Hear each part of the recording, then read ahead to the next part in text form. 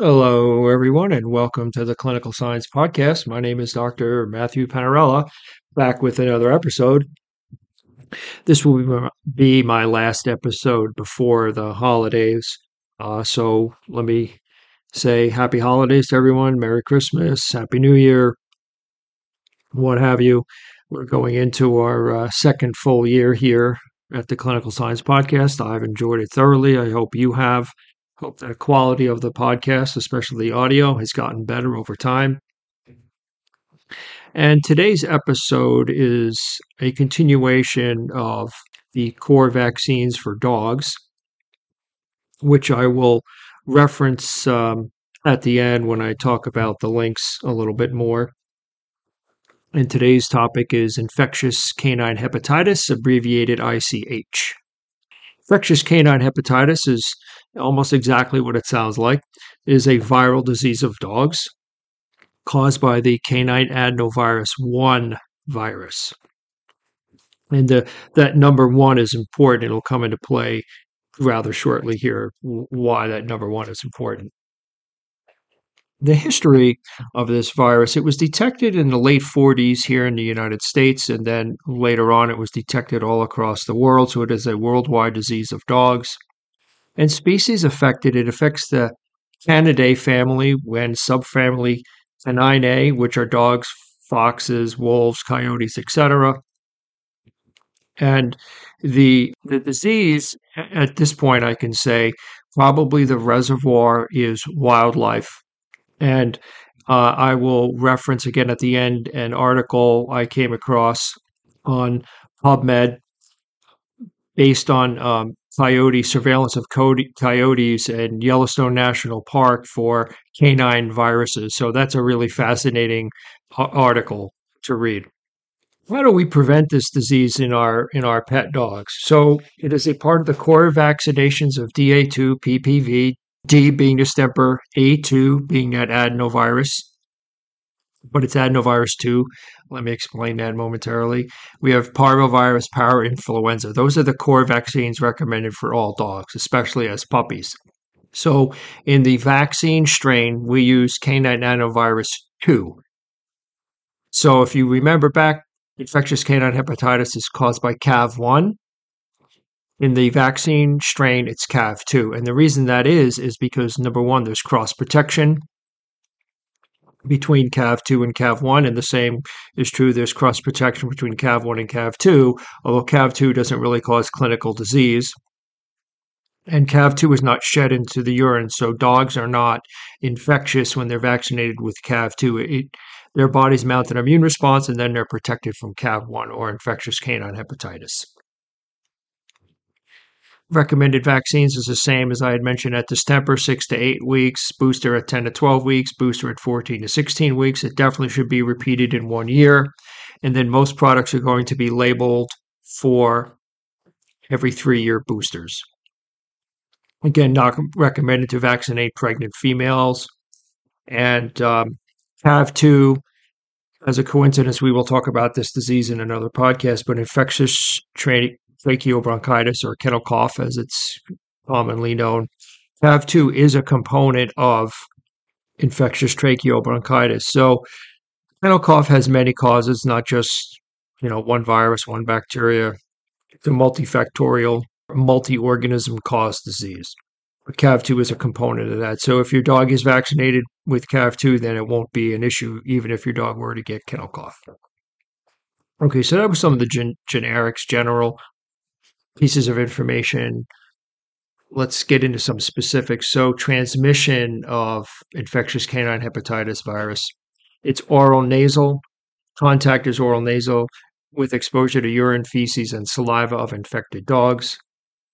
And again, any fomite is an inanimate object, although technically our hands could be a fomite, but a brush, a leash, a comb, a mop bucket, a rag, a bowl, a dog collar, any of that can be a fomite if it's come in contact with in urine, feces, or saliva of an infected dog.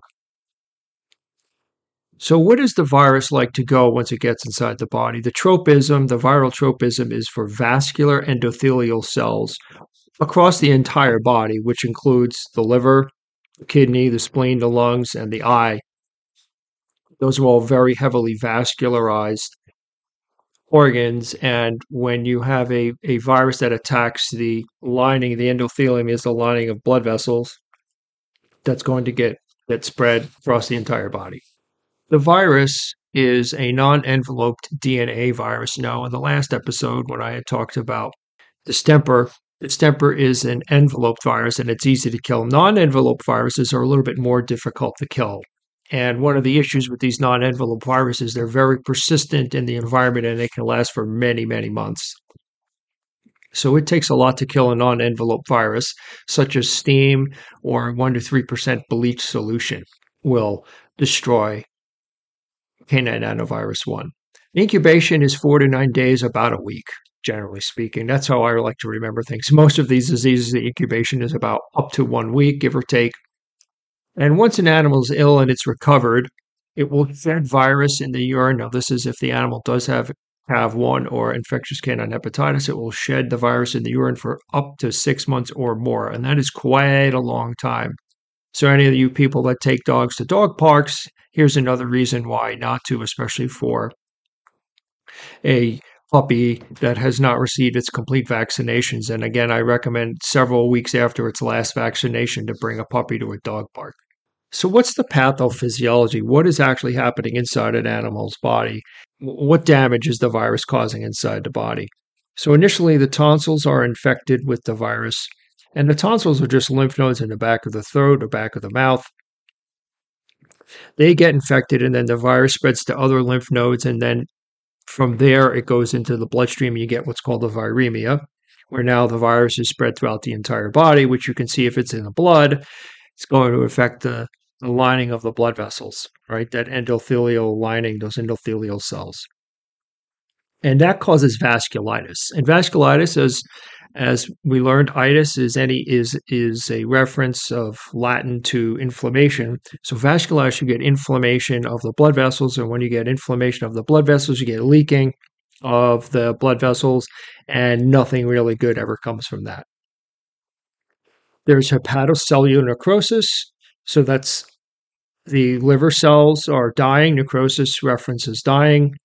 And you end up with hepatitis, although dogs are typically not icteric. Icteric means that animals are yellow, and certain liver diseases, you can see icterus in the mucous membranes and the sclera. The sclera is a white part of the eye. And you can see bright yellow, and even if the icterus is bad enough, you can actually see it in the skin, especially in the ears. And from there, you get coagulopathy and thrombosis.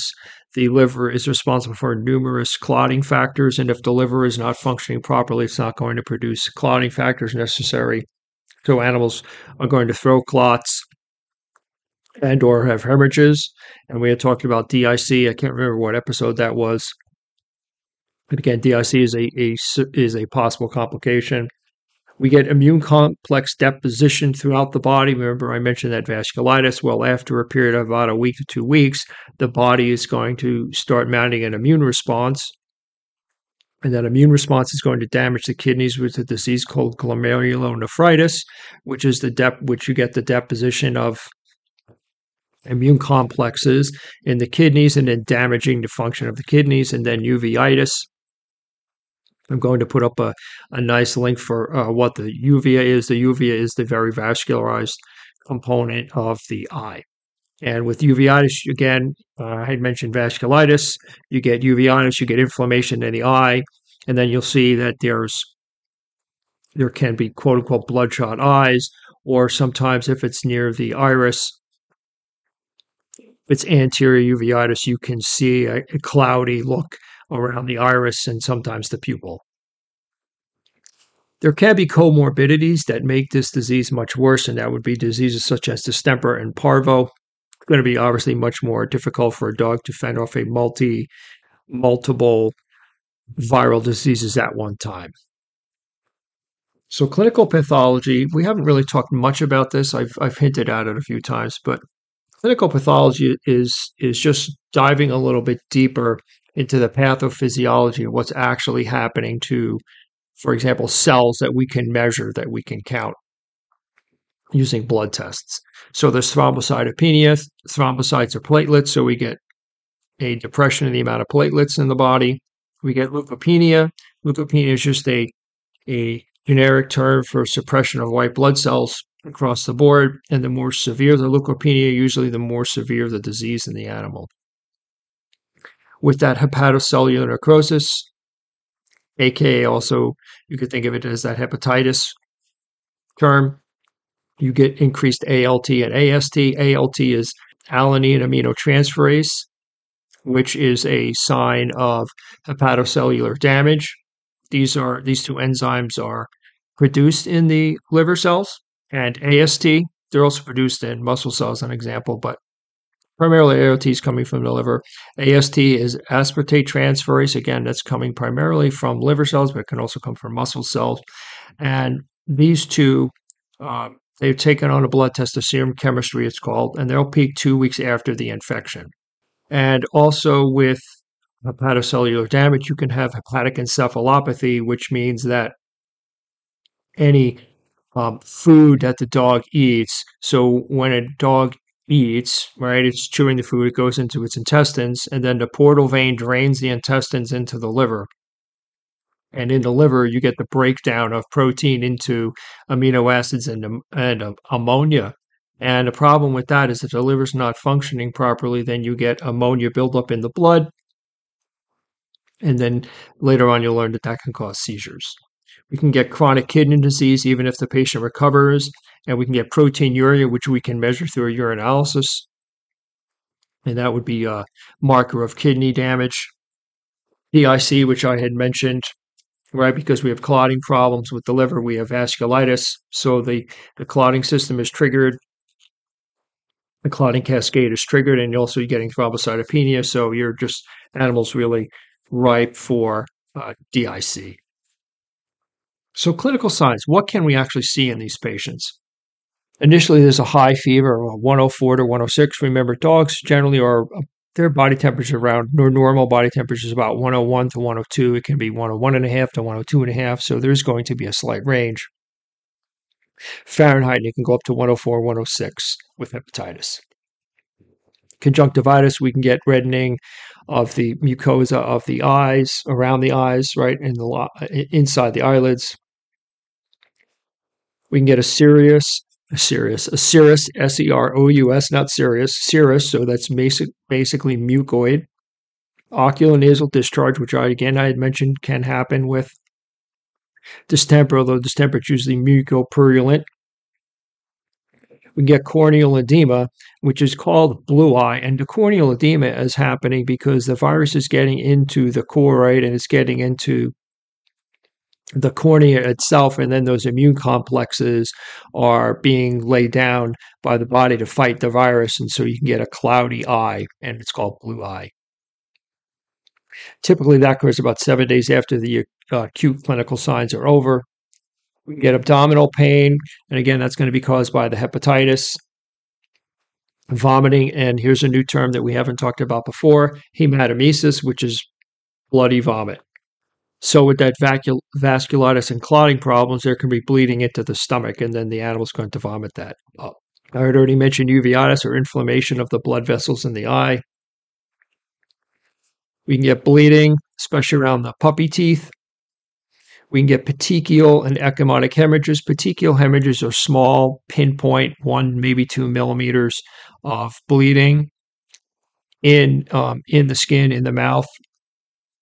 And then we can get ecchymotic hemorrhages, which are typically called paintbrush hemorrhages, which are just large swaths, if you will, of bleeding under the skin or in the mucous membranes. There can be edema in the subcutaneous tissues of the head and neck. And up into the brain again, right? There's blood vessels that feed the brain. So we can have bleeding in the brain, which is a hemorrhagic stroke, which can also lead to ataxia, paresis, which is loss of feeling of the limbs, and then paralysis, which is loss of use of the limbs. Ataxia, I mentioned, the animal can stagger around. Typically, apparently, this is more common in fox. So if you see a fox staggering around, it's potentially infectious canine hepatitis. And then I had mentioned the seizures caused by the potential hepatic encephalopathy, but it can also be caused by this bleeding of the brain. That's quite a few clinical signs.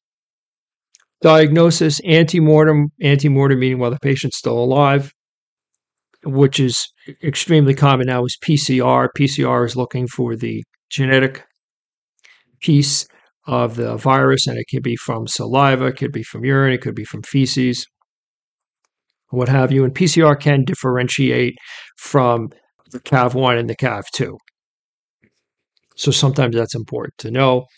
It can be taken by other blood tests, ELISA, which is a lab test looking for antigen or antibodies, depending on how the test is set up, or serology measuring titers. But titers would take a little bit longer. PCR could be done probably within the first week, as long as the animal is shedding virus. I haven't mentioned this much, but post-mortem, meaning the patient has deceased and there's been, we don't call them autopsies, but we call them necropsies in veterinary medicine.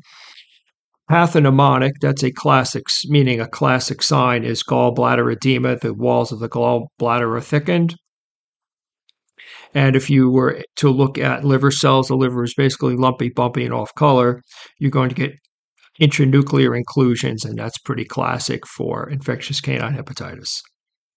Treatments, there is no specific antiviral treatment for this disease. It's supportive care meaning that you're going to administer IV fluids, antibiotics. You're going to manage the clinical signs of the patient. If they need blood products or clotting factors or plasma, that's going to be administered. Feeding tubes, it just really depends. Every patient is going to be different based on the severity of the disease. So recovery, most dogs will recover. This is primarily a disease of young dogs. I read 1 year or less, but especially puppies that are unvaccinated or born to mothers that do not have immunity to it, because the puppies are getting immunity from their mother for the first up to about 12 weeks. That's pretty long, but about 12, up to about 12 weeks of age with the maternal antibodies, they're starting to wane. So the maternal antibodies are going to peak very early as the puppies nurse, and it's going to wane over time. And that's what gives the puppies immunity. But if the mother was never exposed to infectious canine hepatitis, then puppies will not have antibodies. So that's not great. Mortality can range anywhere from 10 to 30% of these young dogs. Now, duration of immunity to natural infection and vaccination is probably lifelong. And you are able to measure titers. Some of the commercial labs don't seem to have a CAV1 or CAV2 test, but through my research, I found that the University of Wisconsin does have a test to check what I believe is serology, a blood draw, and then you can measure antibodies. So if you're concerned about over-vaccination, that would be something to talk to your veterinarian about. Talk about the links. Okay, so the first link I'm going to put up is from AAHA. AAHA is the American Animal Hospital Association. It took me a little bit to remember. I didn't want to mess that up, so I'm seeing it here on the website. So AAHA publishes guidelines for many different issues. I'm seeing here anesthesia, antimicrobials, diabetes management, dental care, etc. But they also have a AAHA guidelines for vaccines. Okay, so the page that I'm linking you to is recommendations for core and what are called non-core vaccines. Core means they recommend that for basically every dog, and non-core would have to be discussed between you and your veterinarian. And I had mentioned that distemper, adenovirus, parvo, and parainfluenza are core vaccines. And then the only other core vaccine would be rabies. Everything else is going to be based on the geography and the lifestyle and the risk of exposure to each animal. And again, as I mentioned, that should be discussed with your veterinarian. So the AAHA guidelines are really good for you to take a look at. The next link is going to be from the Merck Veterinary Manual. It's a really good overview of infectious canine hepatitis. The next link is on PubMed, and that's a really good write-up on infectious canine hepatitis. slightly different, but really, really good. It's from a book called Canine and Feline Infectious Diseases, published by the company Elsevier. Elsevier is a rather large publisher and distributor. So some great information there. You go to the next link. Okay, the next link is from PubMed again. And this is a paper called Serological Survey for Diseases in Free-Ranging Coyotes in Yellowstone National Park. And the abstract is just fascinating. So this is going back about 30 years, but it doesn't really matter because it's just fascinating. And the more you, number one, let me just make a recommendation. If you're not using PubMed, you should be. PubMed, I always felt when I was in school and then after I got out of school and was doing research on separate issues, PubMed really holds all the information that you're going to need. Most everything has been done. Maybe not recently, but it could be quite a while ago. PubMed is an excellent resource for you to be using. And I'd recommend people become familiar with it because there are not really tricks, but it takes experience to start researching things. Depending on how you write things in, that's how the database is searched. And it is a great tool. It's free. It doesn't cost you anything. There are many articles that are free or not behind a paywall. Most of the older articles are behind a paywall. They're a little bit more difficult to get, but most of the time, especially in, I said, the last 40 or 50 years, there's what's called an abstract, which is basically like the summary of the paper, which can give you a flavor. And then if you want to do any further digging behind a paywall, you'll have to pay for that. But anyway, let me get back to this study from Yellowstone. So prevalence, so they measured antibodies from 110 coyotes. So obviously they had to sedate the coyotes and they did a physical and they pulled blood. So prevalence, that's the amount of antibodies that are just naturally occurring in the population. Against canine parvovirus, which we've already talked about, was 100% in animals and adults. I'm just going to skip. I'm not going to give you all of the breakdowns. They did adults and then yearlings and then puppies. So 100% of adult coyotes had antibodies to parvovirus. The next one, canine distemper. The adults, 88% had been exposed, have antibodies to distemper. The prevalence of infectious canine hepatitis in adults, 97%. So remember I had mentioned endemic. That's how these diseases can be maintained because here you have a susceptible dog, right? Coyotes are in the same family and subfamily as dogs, right? The family Canidae and the subfamily Caninae, they're all in that lineage, so they can transmit these diseases. And I'd mentioned a dog that recovers can spread this disease for 6 months. So coyotes continue to have puppies. The puppies get exposed. Some die, some survive. Those survivors are shedding the virus into the environment. And let's see, that was canine hepatitis. And they mentioned some bacteria, and I'm not going to talk about this, but this is a fascinating little abstract to read. So you can see that I do like to do my research here. So it's always interesting when you're getting on PubMed and what you can find. There's more on PubMed than you could ever read in your lifetime. And then the last link is a fact frequently asked questions to the School of Veterinary Medicine at the University of Wisconsin. And that's where I came across that they have an antibody test for canine adenovirus. So things are available, tests are available. It might take a little bit longer, and especially, again, those of you that are concerned about vaccinations and antibodies, this is a great tool to read about, and then if you choose to discuss with your veterinarian. Well, I've had a great time this past year working on this podcast for myself and for you. I hope you've enjoyed it. I usually don't ask you for reviews, but if you can review the podcast, that would be wonderful. I take it most people are relatively pleased because I haven't received any email complaints, so that's good.